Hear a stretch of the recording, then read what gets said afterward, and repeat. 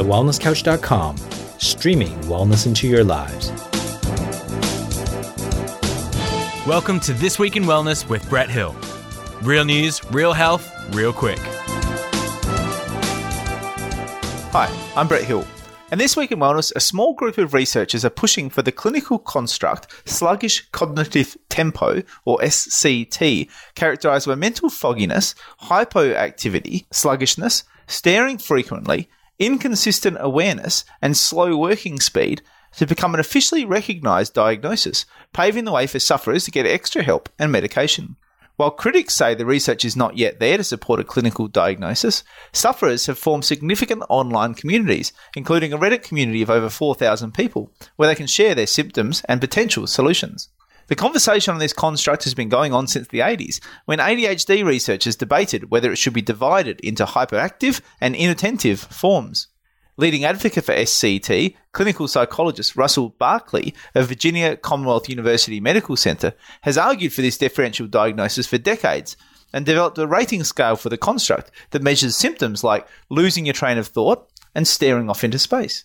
"I'm willing to go out on a limb," he said, "as I did in the year 2001. If this pattern continues the way it is right now, this will be a new disorder." One of the most vehement SCT critics is Alan Francis, a professor emeritus and former chair of the Department of Psychiatry at Duke University, and author of the 2013 book, Saving Normal. And he says that he's seen hundreds of proposals for potential new diagnoses, and that SCT is, to quote, "one of the dumbest."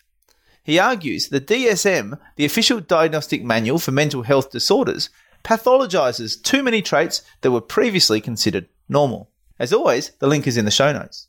Now, my opinion on this is that, first of all, it reminds me of a quote from one of my favourite lecturers from Macquarie University. And he said that the human body isn't stranger than we think, it's stranger than we can think. And I think sometimes when we try and group people together, we try and put everyone into one bucket and try and explain things in a simple way, I think we can oversimplify things. No two people are the same, no two groups of symptoms are the same. And so this tendency to want to put people all into the one bucket so that we can come up with one simple solution, potentially one medication to try and quote-unquote fix the problem, sometimes gets us into trouble. I think we're seeing this with ADHD, where we have put a whole group of people and a whole group of symptoms into one bucket, and it may well be that a more nuanced approach could in fact be beneficial here. I think Professor Francis, when he talks about pathologizing normal, has a real point here. I think that so many of these symptoms can be caused by a huge variety of different things. And so we need to start looking around and see what else might be going on here. Is this a distinct and separate pathology? Is this a distinct diagnosis? Or is it just a conglomerate of symptoms that may be related to a vast array of different things? He's spoken about, depression, about thyroid issues, about a range of different medical diagnoses that might cause similar sort of symptoms. But what about things like diet? What about things like exercise levels? What about our gut health? We're seeing an incredible link now between gut health and mental health disorders. What about screen time or social media?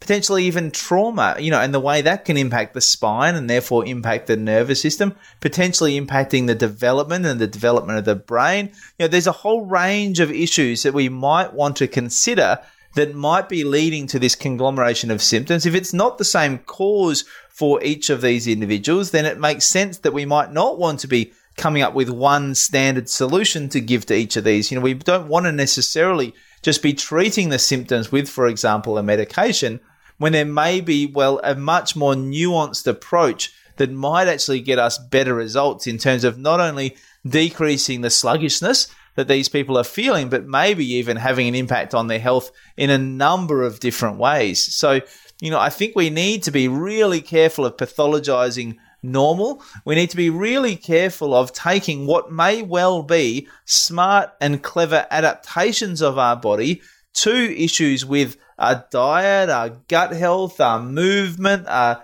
stimulation that we're giving to our brain, and treating it in a way that minimizes the symptoms if we don't 100% know what the cause is. I think we need to treat people as individuals. We need to treat cases as individuals, and we need to look for the underlying root cause of what may be causing this sluggishness in seemingly a significant portion of the population.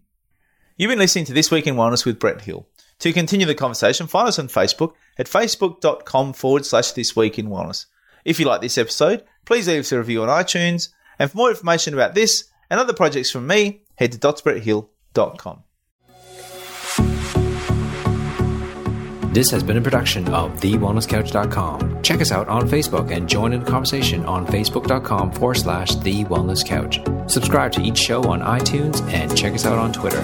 The Wellness Couch, streaming wellness into your lives. Whilst the Wellness Couch presenter endeavor to provide accurate and helpful information to their listeners, these podcasts cannot take into account individual circumstances and are not intended to be a substitute for health and medical advice from a qualified health professional. You should always seek the advice of a qualified health professional before acting on any of the information provided by any of the Wellness Couch podcasts.